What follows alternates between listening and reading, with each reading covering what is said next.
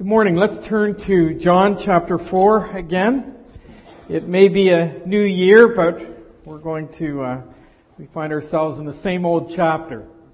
But we are coming to the end of chapter 4 of John.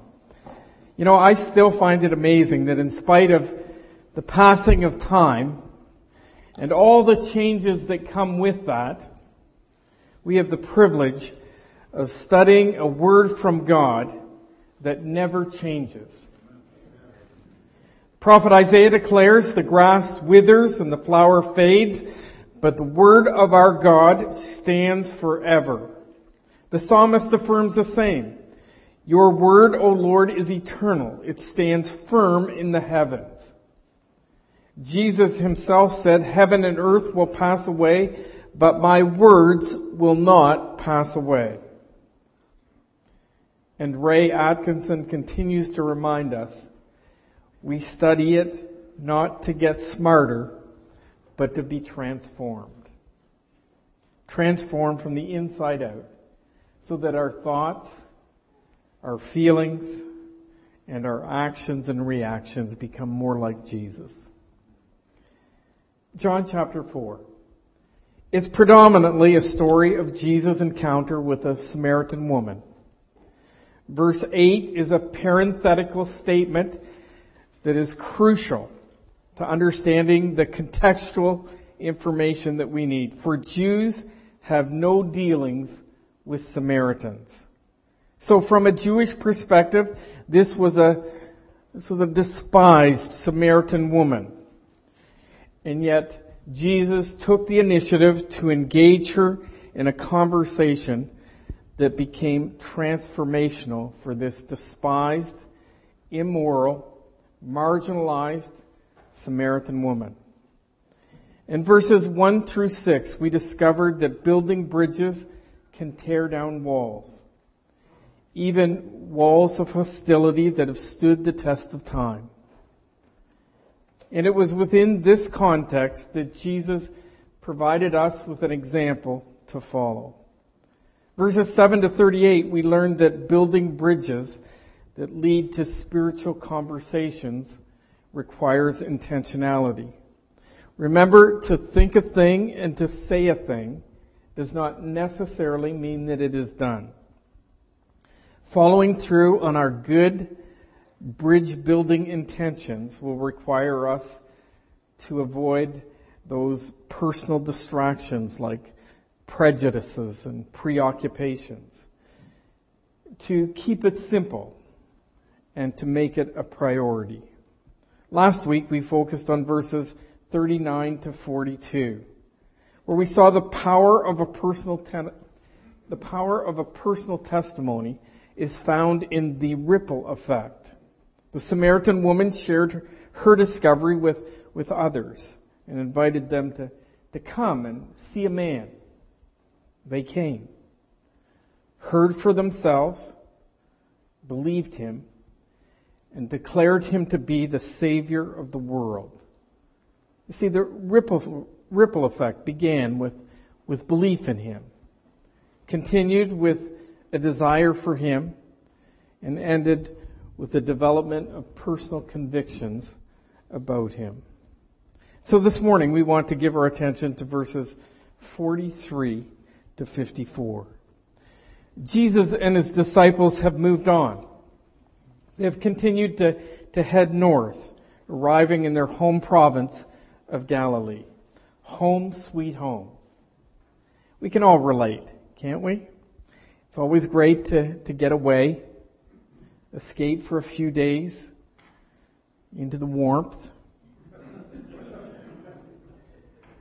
leave the work and the daily routines behind. Maybe visit some family or even grandchildren. Spend time with some old friends in faraway places. It can be refreshing, but it's always good to come home to our familiar bed and all that's familiar in those surroundings. But coming home can also present a challenge to live as ambassadors for Christ in the presence of those who know us best. That was Jesus' experience. Once back in his home province, Jesus faced the challenges of a home sweet home ministry. The rule, the reality, and the restrictions. You and I need to be prepared to face these same challenges as we attempt to be ambassadors for Christ at home sweet home, in the presence of those who know us best. It'll not be easy, but it is possible. Please stand with me for the reading of the scripture this morning if you're able. I'd like to begin at verse 39 of John chapter 4. From that city, many Samaritans believed in him because of the word of the woman who testified, "He told me all the things that I have done." So when the Samaritans came to Jesus, they were asking him to stay with them, and he stayed there 2 days. Many more believed because of his word. And they were saying to the woman, "It is no longer because of what you said that we believe, for we have heard for ourselves and know that this one is indeed the Savior of the world." After the 2 days, he went forth from there into Galilee. For Jesus himself testified that a prophet has no honor in his own country. So when he came to Galilee, the Galileans received him, having seen all the things that he did in Jerusalem at the feast, for they themselves also went to the feast. Therefore he came to Cana of Galilee, where he had made the water wine. And there was a royal official whose son was sick in Capernaum. When he heard that Jesus had come out of Judea into Galilee, he went to him and was imploring him to come down and heal his son, for he was at the point of death. So Jesus said to him, "Unless you people see signs and wonders, you simply will not believe." The royal official said to him, "Sir, come down before my child dies." Jesus said to him, "Go, your son lives." The man believed the word that Jesus spoke to him and started off. As he was now going down, his slaves met him, saying that his son was living. So he inquired of them the hour when they began to get better. Then they said to him, "Yesterday at the 7th hour the fever left him." So the father knew that it was at that hour in which Jesus said to him, "Your son lives." And he himself believed, and his whole household. This is again a second sign that Jesus performed when he had come out of Judea into Galilee. You may be seated, please.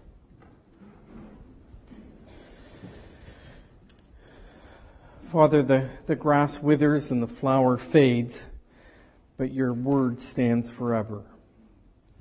What a gracious gift, an opportunity we have been given to study this eternal word.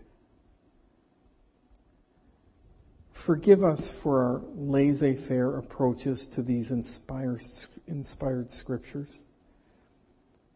May your Spirit enable us to have eyes that see and ears that hear, even wills that are determined to respond in obedience to the things we learn about ourselves, about you, about your plans and purposes. Give us courage and strength. Keep us from being derailed by the fear of man and or discouragement. Use this story of Jesus' return home to Galilee to prepare us for the challenges that we are sure to face as we attempt to be people of influence right here at home, in the presence of people who know us best. We are ambassadors for Christ. Enable us by our words and our deeds to be introducing others to the way, the truth, and the life. In Jesus' name we pray. Amen. The Apostle Paul wrote these words to believers at the church in Corinth. Therefore, we are Christ's ambassadors, as though God were making an appeal through us. 2 Corinthians chapter 5, verse 20. But being Christ's ambassadors at home sweet home is a challenge. Why? Because of the rule. Notice verse 44. For Jesus himself testified that a prophet has no honor in his own country. In the NIV, verse 44 is presented as a parenthetical statement. And so the Apostle John is actually inserting something that Jesus had said on a previous occasion, because he thought that this would help his future readers to understand the significance of this particular story. The statement, it almost sounds like a proverb, doesn't it? And remember, proverbs are generalities. They are not statements of fact. Proverbs are often short, pithy statements so that they stick in our minds. They present observable observations. In other words, 9 out of 10 times, this you can expect to be true. A prophet is without honor in his own country. In the Old Testament, the prophet was called and empowered to speak on God's behalf. So the priest, he's the people's representative before their God. The prophet, he's God's representative before his people. Take Jeremiah, for example. Turn with me to Jeremiah chapter 1.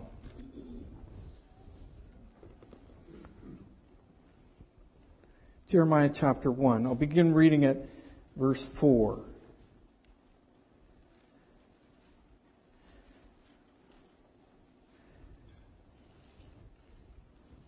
Now the word of the Lord came to me, saying, Before I formed you in the womb, I knew you. And before you were born, I consecrated you. I have appointed you a prophet to the nations. Then I said, Alas, Lord, behold, I do not know how to speak, because I am a youth. But the Lord said to me, Do not say, I am a youth, because everywhere I send you, you shall go, and all that I command you, you shall speak. So Jeremiah was a prophet, called, empowered, and commissioned by God Almighty to speak on his behalf. And yet Jeremiah was a prophet that had no honor among his own people. In fact, he faithfully ministered for over 42 years with no visible results.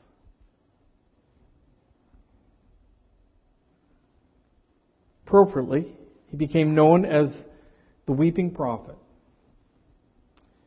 And I hope and pray that I never have the opportunity to earn a label like that, the weeping pastor. Can you imagine 42 years, day after day, week after week, month after month, year after year, and no visible results. Nothing happens. What is honor? My thesaurus gives me some possible substitutions for the word honor. Acclamation, applause, accolades, tributes, compliments, praise, recognition. None of that was waiting for Jesus as he returned home to Galilee. And what is the opposite of honor on the other end of the spectrum? Contempt. The Greek word is actually time and carries with it the idea of worth or value. There was a day when Wayne Gretzky was considered one of Canada's national treasures. When he was playing for the Edmonton Oilers, there was nowhere Wayne could go where he wasn't teammate or honored. It's interesting that this word is never used again in the Gospel of John. In fact, we don't find it in any of his epistles either. And yet, when we come to the book of Revelations, he uses it 6 times. Let me give you a couple of examples. Revelation chapter 4, verse 11 reads, "Worthy are you, O Lord and our God, to receive glory and honor, time, and power, for you created all things, and because of your will they existed and were created." Then in Revelation chapter 5, verse 11 and 12, John provides this description as he, I think, catches a glimpse into heaven. "Then I looked again, and I heard the voices of thousands and millions of angels around the throne, and of the living beings and the elders. And they sang a mighty chorus, 'Worthy is the Lamb who was slain, to receive power and riches and wisdom and strength and honor, time, and glory and blessing.'" So generally speaking, according to Jesus, prophets never received that kind of reception in their own country, among their own people. I think we have a similar saying. It goes something like this: familiarity breeds contempt. Do you know where that saying comes from? Have any idea where it originated from? One of Aesop's fables. Specifically, the fox and the lion.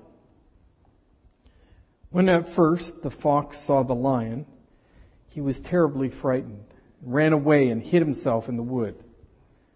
Next time, however, he came near the king of the beasts. He stopped at a safe distance and watched him pass by. The third time they came near one another, the fox went straight up to the lion, passed the time of day with him, asked him how his family were and when they should have the pleasure of seeing one another again. Then turning his tail, he parted from the lion without much ceremony. And the moral of the story? Familiarity breeds contempt. Clearly, Jesus was not seeking any kind of honor. If that were the case, he would have stayed in the province of Samaria. Remember verse 39? "And many Samaritans believed in him because of the word the woman who testified." Verse 40. "They begged him to stay in their village." Verse 41. "Many more believed because of his word." Verse 42. "We have heard for ourselves and know that this one is indeed the Savior of the world." Certainly, these despised Samaritans had honored him. And yet, knowing what he knew, being fully aware of the rule, a prophet has no honor in his own country, knowing all of that, Jesus returned home to the province of Galilee. Ambassadors for Christ are not always appreciated or celebrated. Jesus came to his own, and those who were his own did not receive him. John chapter 1, verse 11. We've already mentioned Jeremiah's experience. And what about the Apostle Paul? 5 times I received from the Jews 39 lashes. 3 times I was beaten with rods, and once I was stoned. As ambassadors for Christ, seeking honor is not an appropriate motivator for ministry, especially at Home Sweet Home. among those who know us best. It wasn't for Jesus, and neither can it be for you and I. And Jesus actually exposed this temptation in Matthew chapter 6. Beware of practicing your righteousness before men to be noticed by them. Otherwise you have no reward with your Father who is in heaven. So when you give to the poor, do not sound the trumpet before you, as the hypocrites do in the synagogues and in the streets, so that they may be honored by men.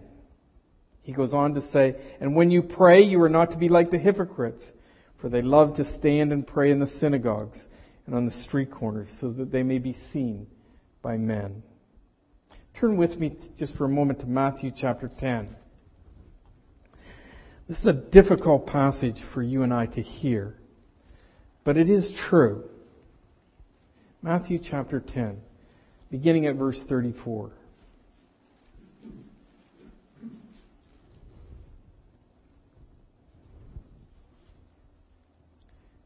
Do not think that I came to bring peace on the earth. I did not come to bring peace, but a sword.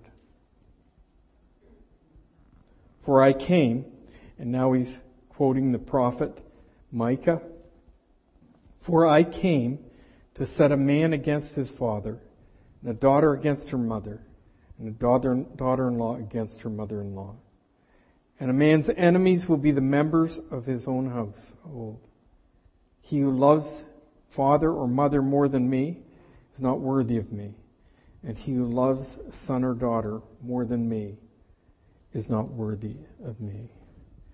My point is, don't expect to be honored at home sweet home. The distance between our expectations and reality, that distance is where disappointment and discouragement grows.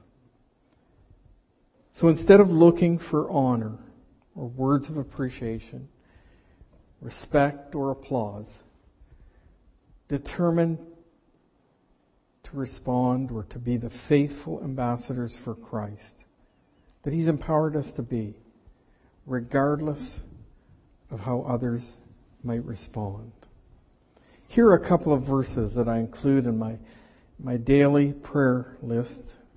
Actually, I included a number of years ago, and I pray them for my oldest son and his wife, Patricia. You'll remember that Josiah serves as the associate pastor at Church of the Open Bible in Swift Current, Saskatchewan.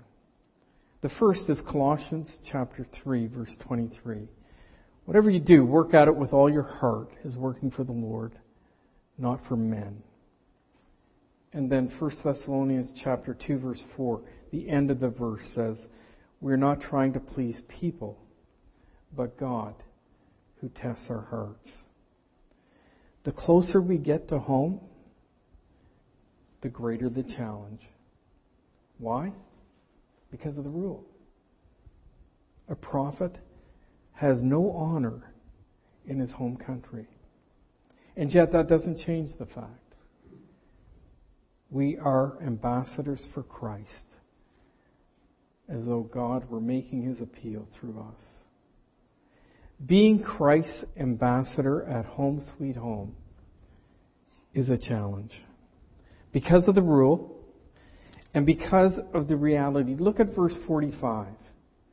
So when He came to Galilee, the Galileans received Him, having seen all the things that He did in Jerusalem at the feast. For they themselves also went to the feast. Almost seems like a contradiction. But these Galileans received Him because of all these things that He had done in Jerusalem at the feast. The New American Standard Bible reads, the Galileans received Him, but the NIV reads, the Galileans welcomed Him. Clearly, Jesus was received or welcomed without honor. And this kind of receiving is nothing new. Turn back with me to the end of chapter 2. Verse 23. Now when he was in Jerusalem at that Passover, during the feast, many believed in his name, observing his signs which he was doing. But Jesus, on his part, was not entrusting himself to them, for he knew all men. And because he did not need anyone to testify concerning man, for he himself knew what was in man. This kind of belief in him that the Galileans had brought with them back to Galilee from the Passover feast in Jerusalem, it was a superficial belief. A belief that recognized Jesus as a miracle worker who had done some amazing things. Things like saving a wedding by changing water into wine, and not just wine, but the very best wine. Or like the time that he fed 5,000 men, not including women and children, using just 5 loaves of bread and 2 fish. Listen to Matthew's commentary of Jesus' ministry here in his home province of Galilee.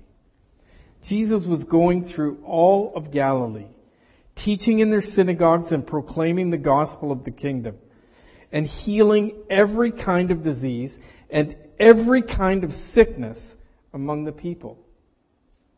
Wow. As a miracle worker, the evidence was overwhelming. But these homies, they weren't about to honor him or accept him as the Savior of the world, as the Samaritans had done on his way back to his home province. But his ability to perform miracles was undeniable. They believed in him, but Jesus would not entrust himself to them because he knew what was in their hearts. In John chapter 3,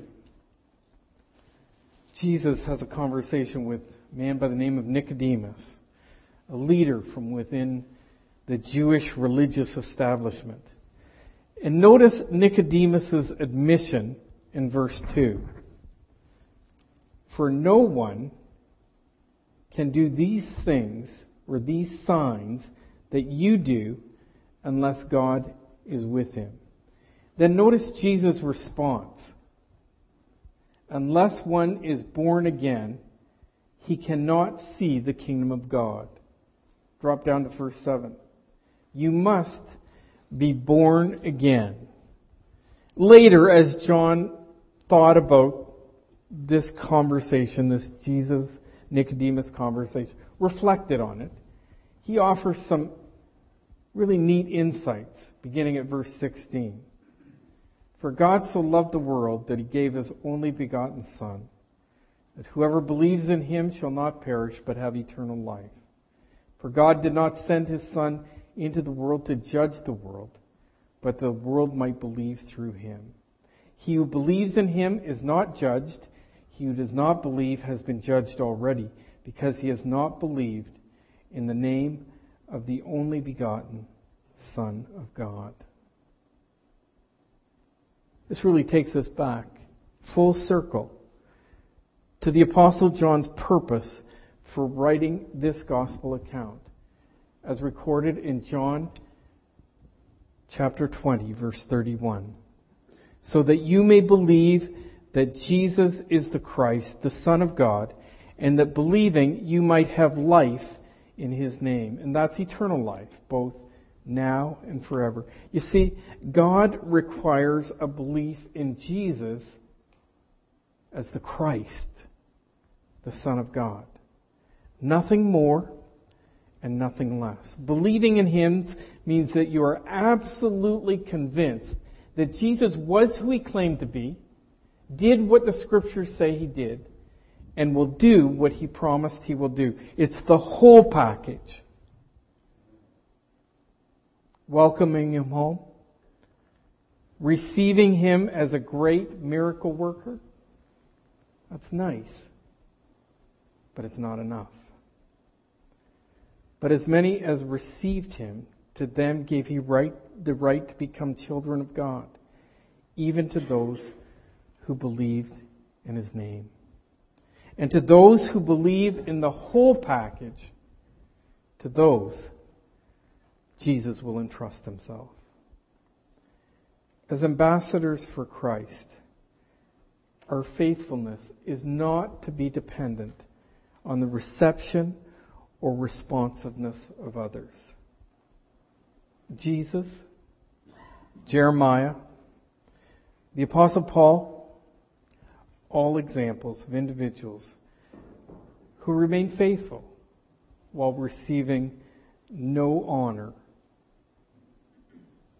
at home sweet home amongst those who knew them best. 1 Corinthians chapter 15 verse 58 may be a verse worth committing to memory. Therefore, brothers and sisters, stand firm. Let nothing move you. Always give yourselves fully to the work of the Lord, because you know that your labor in the Lord is not in vain. I know it will be a challenge, but we can remain faithful, regardless of the reception or the responsiveness of others. Before leaving this point, I do want us to recognize that these Galileans, they're not bad people. They're just ordinary folks like you and I. But the response to Jesus should cause us to kind of sit back, reflect on our own familiarity breeds contempt tendencies, specifically in our relationship with God. I think that we can all agree that we live in an extremely consumeristic culture where our insatiable appetites for more and more are celebrated, promoted, and even nurtured. And so as we look around, it's easy to find examples of where our culture has squeezed us into its mold, even amongst evangelicalism. Our theological perspectives, our the way we do church, even our responsibilities or reactions to one another, our worship and our Christian service, it's going to take some real intentionality on our part if we're going to avoid becoming Christianized consumers. Let's allow these home sweet home Galileans to spur us on, not just in faithfulness, regardless of the responsiveness of others, but also in giving Jesus the honor he deserves as the Christ, the Son of God. We need to fight that familiarity breeds contempt tendency that, when mixed with that consumerism, leaves us with a God who functions more like our own personal vending machine, distributing signs and wonders to improve the quantity and quality of my life, serve my interests, fulfill my hopes and dreams. For sure, He's a miracle-working God. But that's all for the purpose of accomplishing His plans and purposes. For His glory, not mine and not yours. We are ambassadors for Christ, as though God were making His appeal through us. But being Christ's ambassador at home sweet home is a challenge. Because of the rule, because of the reality, and because of the restrictions. Notice verse 46. Therefore he came again to Cana of Galilee, where he had made the water wine. And there was a royal official whose son was sick at Capernaum. Initially, the royal official approaches Jesus as a desperate dad in need of a miracle. Notice verse 47.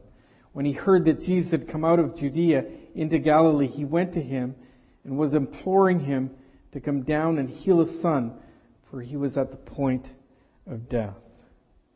His position of privilege and being attached to the ruling class wasn't offering a solution for his dying son. Power, prestige, wealth, they can take us only so far. They're temporal. And they may present some advantages along the way. But in the end, still a desperate dad.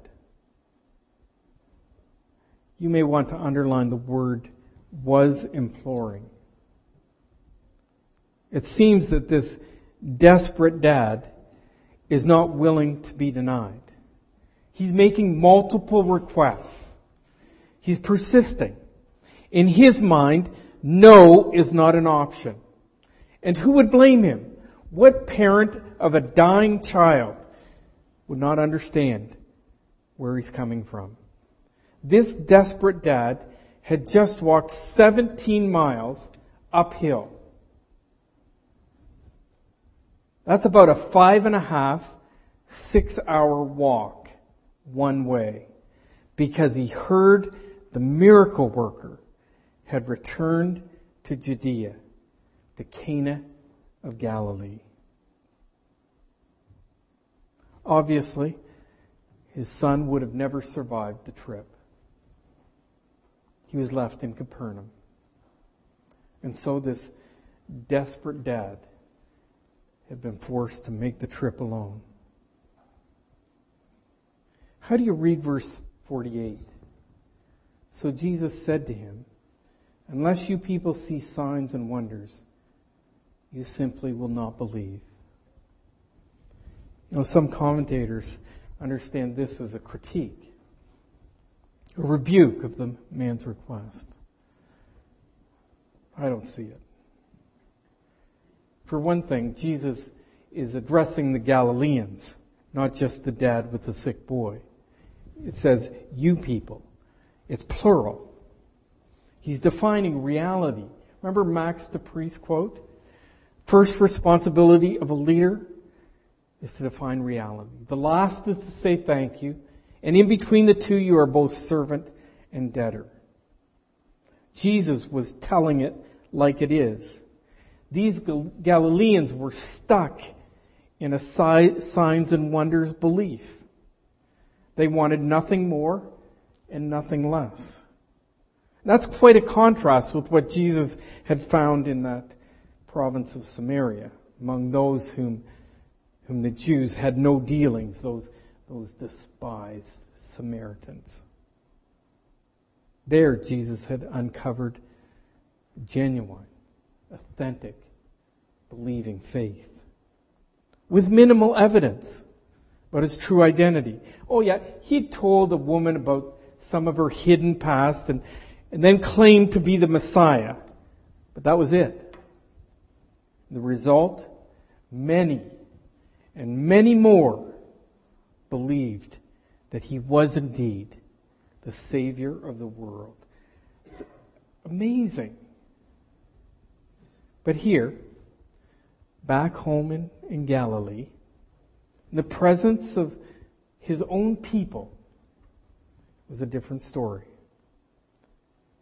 Perhaps Jesus saw it as a teachable moment that he just couldn't pass up. Unless you people see signs and wonders, you simply will not believe.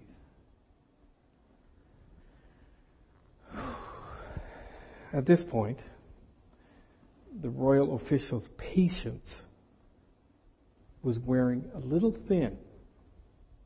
In verse 49, he's no longer asking or imploring. Verse 49 is an imperative.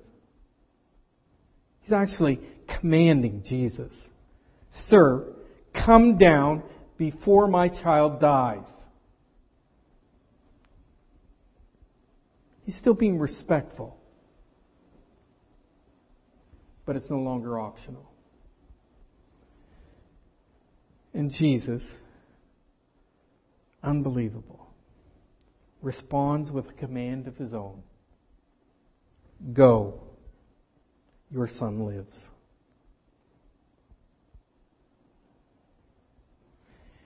Now, those who cover competitive sporting events will sometimes make a reference to the turning point of the game.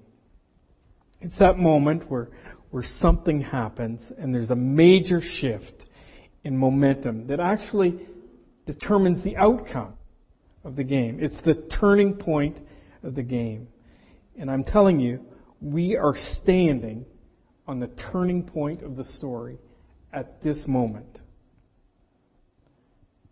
And the desperate father, who believed in him as the signs and wonders guy,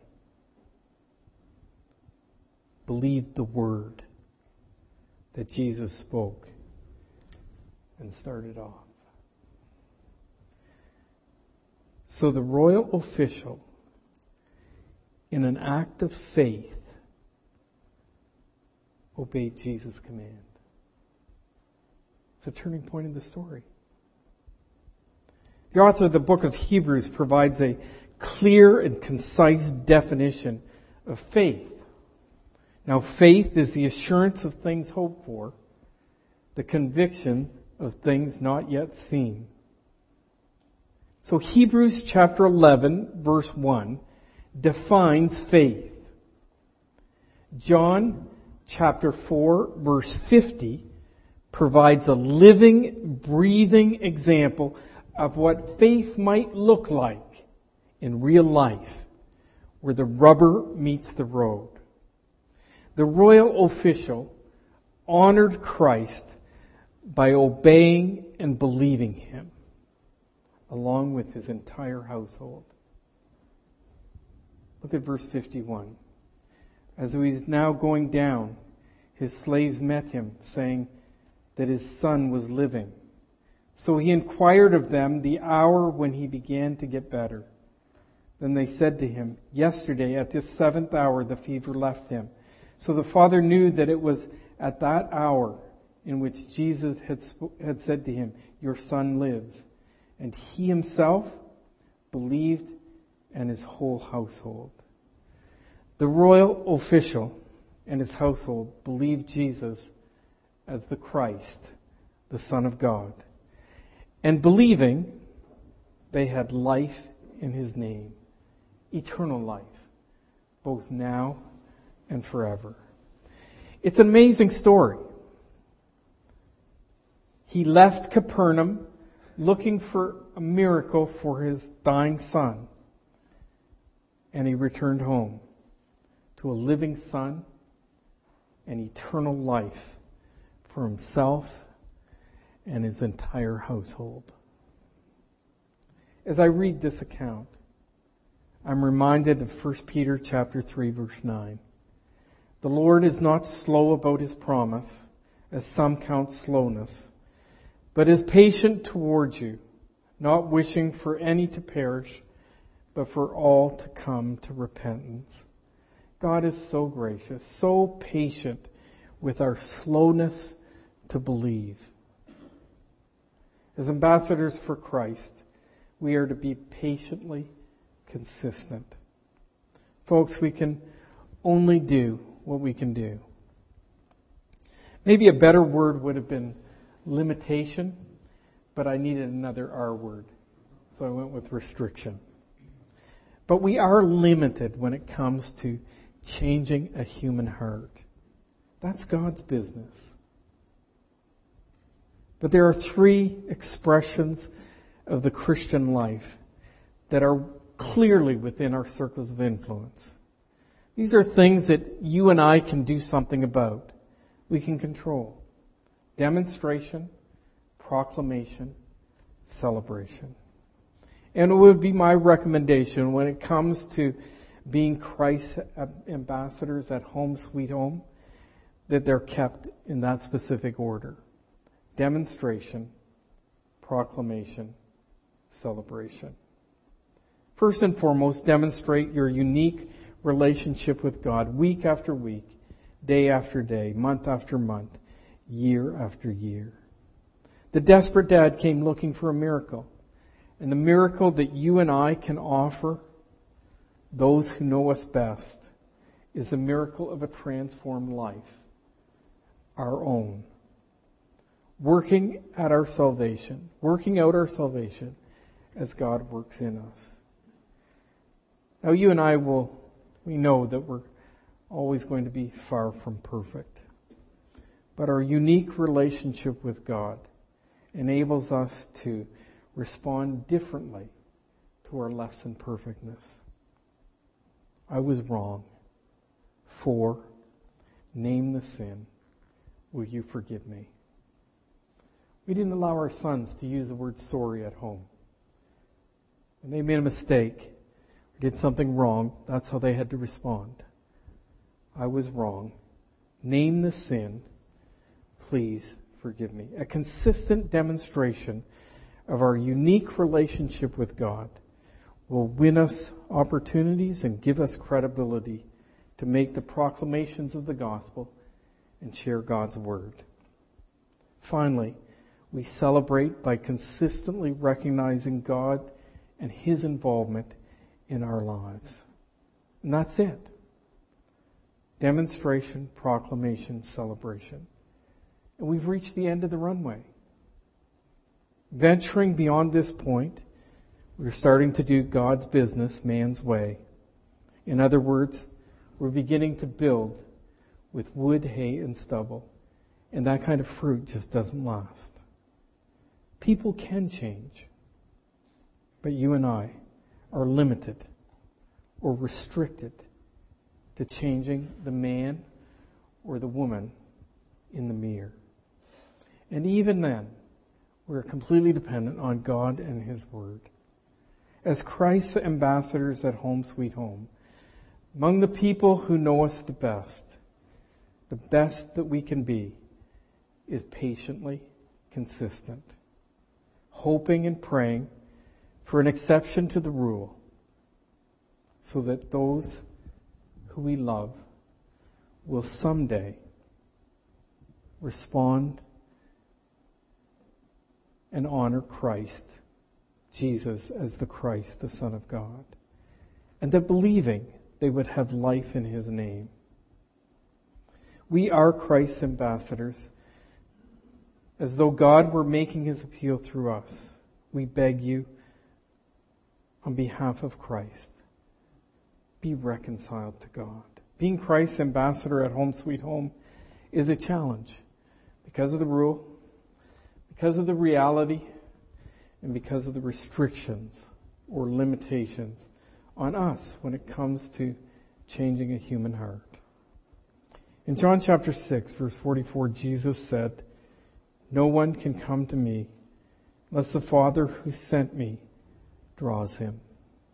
And indeed, He does just that. Let's pray.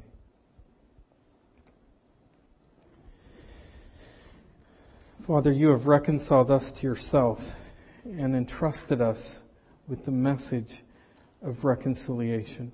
What a gift. So undeserved. Thank you for John's Gospel and the opportunity we've been given to study and reflect on these events in the life of Jesus.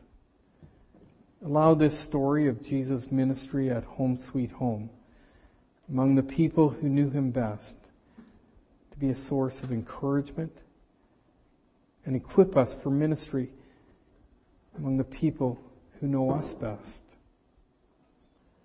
Thank you for the hope that royal official and his household offer.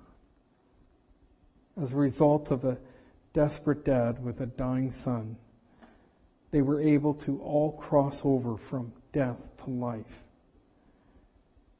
Enable us to be Christ's ambassadors, not seeking to be honored, but faithful regardless of the return on our investments, and patiently consistent, so that others will see you in us. By your power and for your glory, we ask these things in Jesus' name. Amen.